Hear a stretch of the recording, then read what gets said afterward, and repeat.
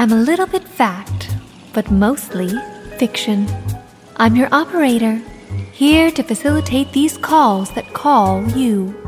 Now, as your ambassador of the exchange, your diplomat to discourse, it is my distinct pleasure to bid you welcome to the Toll Switch.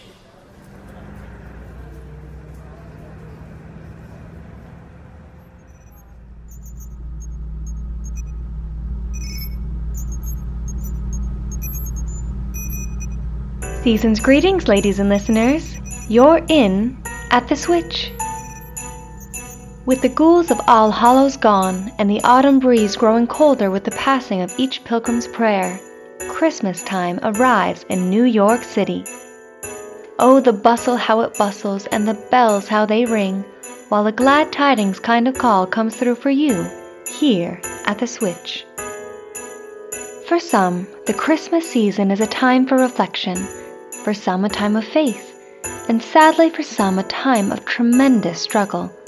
In the case of our friends on the line tonight, well, it's all those things and a bowl of ribbon candy.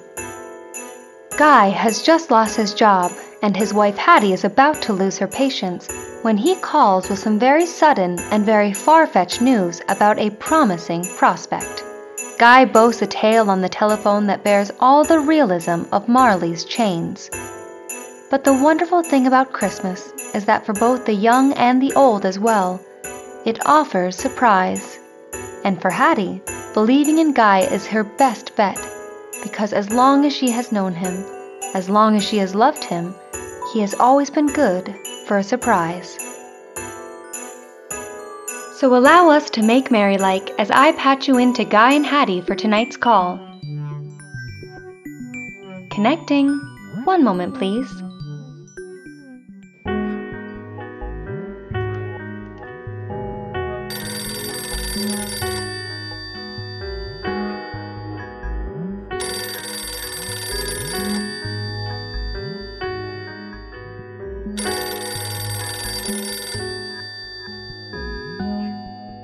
Hello.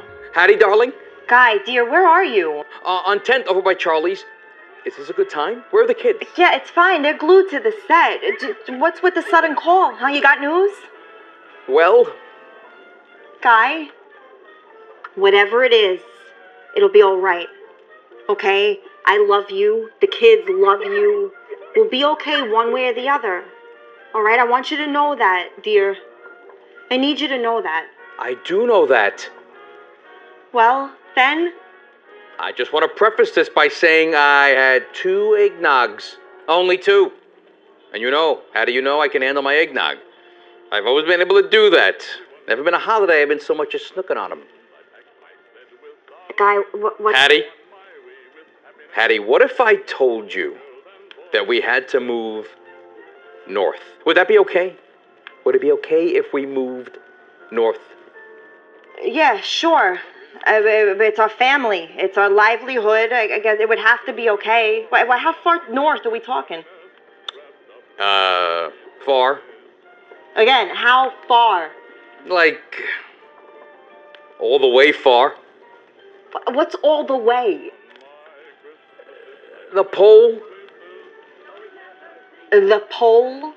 The North Pole? Yep, the very one. Guy, you know, I know how much this holiday means to you, and I know how much you enjoy making up these fantastic Yuletide stories for the children. All right, but this is serious. Come on, I really thought you had a job. The relief I felt when I thought this was no longer going to be... I do have a job. I do. I know what a tough time it's been. I wouldn't joke about this, and I wouldn't go telling no fantastic Yuletide stories about it either. You have a job at the North Pole. That's the short of it, yes. What's the long of it? What is it? What, you're in cahoots with Santa Claus? We are not in cahoots. We are partners in presents. And that's what Santa says. Okay. All right, so this is Santa Claus you're going to be working for, huh? It is. Okay, and you're aware that there's no such thing as Santa Claus, right? Yes, I mean, no.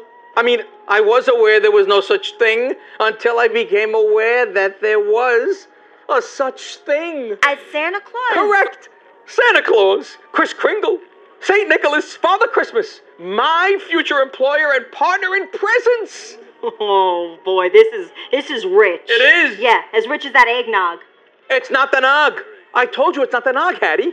If anything, I'm quite simply drunk on happenstance. So, where did this happenstance happen? That's why I love you, Hattie. You are as open-minded as you are beautiful. Oh, thank you, dear. Where? Okay. I stopped down Charlie's Cigars after a few dead-end meetings. I was feeling pretty low and about my current status as an unemployed, but I figured it would do me no good to dwell. No good at all. So I decided I could either hang my head reduced to failure, or I could reward myself for an afternoon's effort with a bit of Charlie's finest blend of baccy. The expensive stuff? Yes, but before you But go we on- can't afford the expensive stuff. Hattie, would you please? There's more to this than pipe tobacco. Okay, so the boys were dealing that chatter, talking up everything from Ike to the Yankees to the trials and tribulations of the holiday times, all the while huffing and puffing away. And in walks this man. And I see him out of the corner of my eye. So there I am, one ear to the conversation and one eye on the guy. The guy being Santa Claus? Are we calling him that yet? For matters of specificity, sure. Let's get right to calling him Santa. Okay, I'm with you. So, one of these fellows says how he hates the damn holidays. Now, he's got on a fancy suit, smoking his fancy cigar, and he's talking like some kind of ingrate. And here's the worst of it all. Damned if the others don't fall right in line with this joker. Airing it all out right there. Saying that they wish there was no Christmas. And Santa's hearing. He minds his business. But he's at the counter, and he's rifling through his pockets in a panic. Now it became more apparent to me that Santa has not a cent on him in a bag of the counter to buy. Oh, Charlie's a well-meaning guy, but, you know, he's not too big on charity. So Santa would seem to be out of luck. This is not a good day for Santa, huh? We guess to stand in indifference as folks knock his livelihood and not even so much as a bag of tobacco to show for it. For all that these fellas spoke in resentment of the holidays, it only made me sit and consider all I loved about them. Job or no job. So I approached the man. And wouldn't you know it? Wouldn't I know what? He had a bag on the counter of the same tobacco I just purchased. I greeted him with a good day, and he good dayed me right back. Well, what did he look like?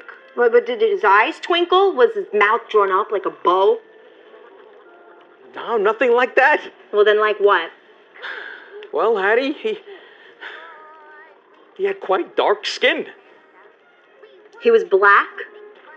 It was like he was everything. Every ethnicity under the sun. I could not begin to find the words to explain it. That's not how I imagined him.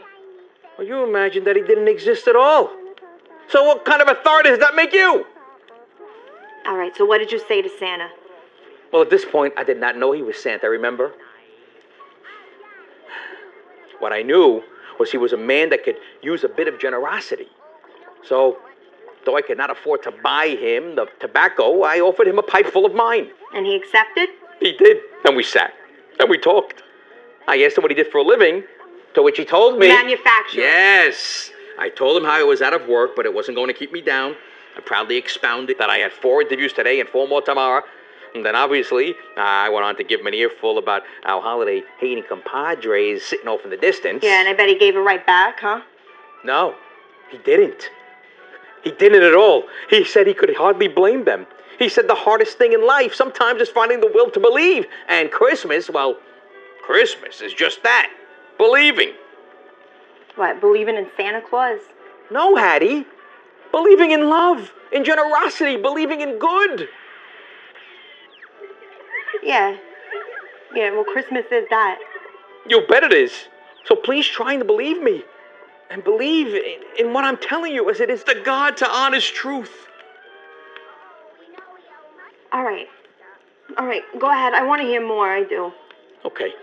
So, on we smoked our baccy and on we chatted. Charlie had the radio on and the carols and they were mixing all too well with the Cavendish, Hattie. I was smitten, feeling very nostalgic.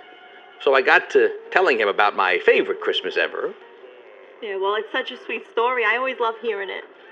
Yeah, but as I started to tell the story, I got not 1 inch of the way into it when he began to tell it to me. Bobby's broken truck, the snowfall at noon, finding the 2 extra packages for me behind the tree when we got back from church. He said he made a special trip back with them because of the generosity I showed to my little brother, giving him my truck so he'd be happy. So I asked, special trip? And he smiles. And I knew, and he knew, I knew, and we smiled together. Is this true? Every word of it. He knew it all. That and so many other Christmas memories of mine. He knew them, but more importantly, he knew how much I always loved the holiday with all that I am. And he said there could be no better person by his side to assist him through the season. God, what? It's like he's been vetting you since childhood. He has, he really has. It's my calling, Hattie. A call to be a partner in presents? You're talking to him. I gotta stop by going over his books and such, making sure the work is done in a timely and economic fashion. Not far off what I did at the plant. Guy, whatever this was, whatever this is, I'm on board. Okay, so here's the deal. I'll be home as fast as I can get there. You need to go and get the kids ready. Prime away from the box somehow. We leave tonight. Guy, come on, we couldn't possibly. There's so much to do. Look, I have to pack, I have to call the... Hattie, we'll have help. Plenty of it. Yes, but... You need not fret, darling. Guy? Yes, Hattie? Guy, I'm surrounded by elves. Oh my God, there's so many of them. This is Kessner. I'm Tyke. Where do we start, ma'am? With the china cabinet, I guess. Thank you. It's our pleasure. Candy cane? Yes, please. Thank you. Oh my God, that's delicious. That's the best candy cane I've ever had. That's really good. I'll see you soon. And Hattie, Merry Christmas, darling. Yeah, it certainly is that. Hey, thanks for being present, partner.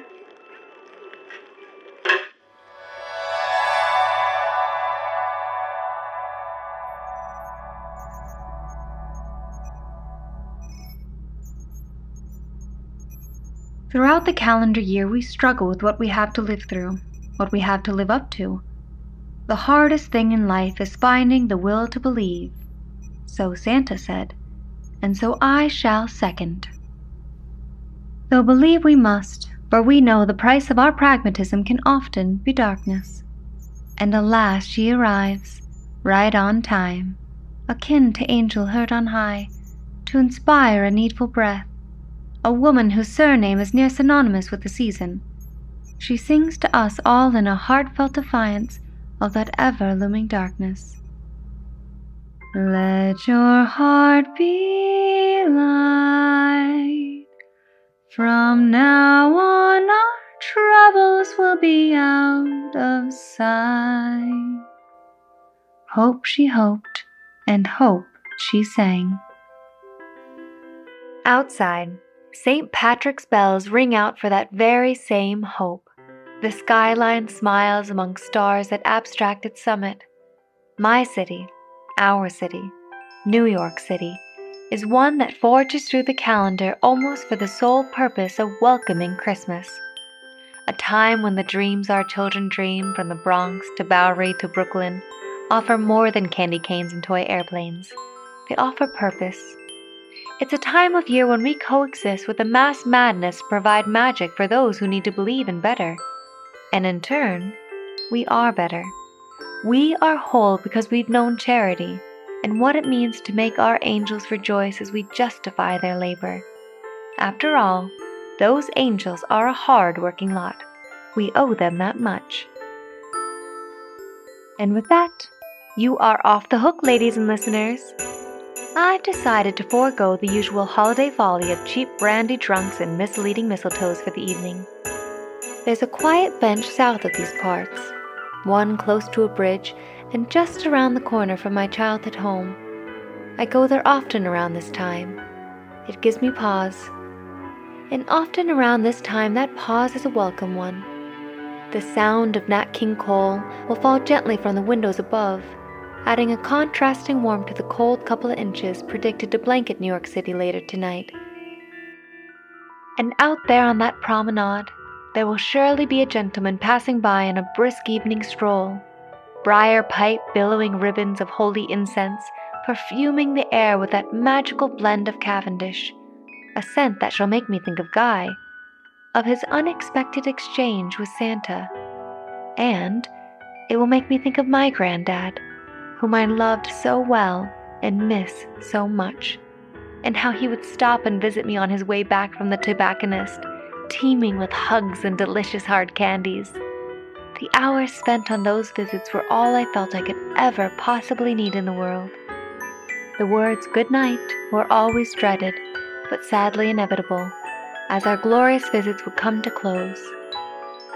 And just before sending me off to my slumber, he would say to me in a voice you could feel just as easily as you could hear, "Pop-Pop's only wish for Christmas is that though your body is sure to grow and get older, may your spirit never know a moment past now."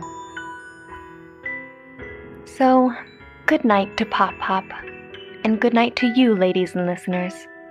Keep your spirits young, stay faithful, and have yourself a merry little Christmas. You may not know it, but you deserve it, and I wish that for you and so much more. This is your operator, disconnecting. Good night.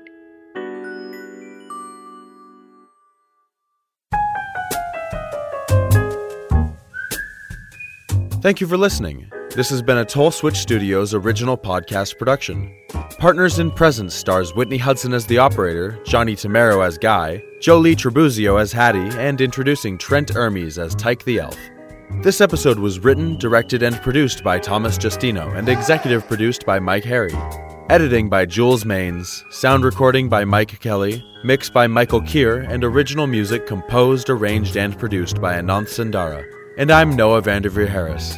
All of us at Toll Switch want to wish all of you listening happiness, health, and a very Merry Christmas. This is Toll Switch Studios, signing off.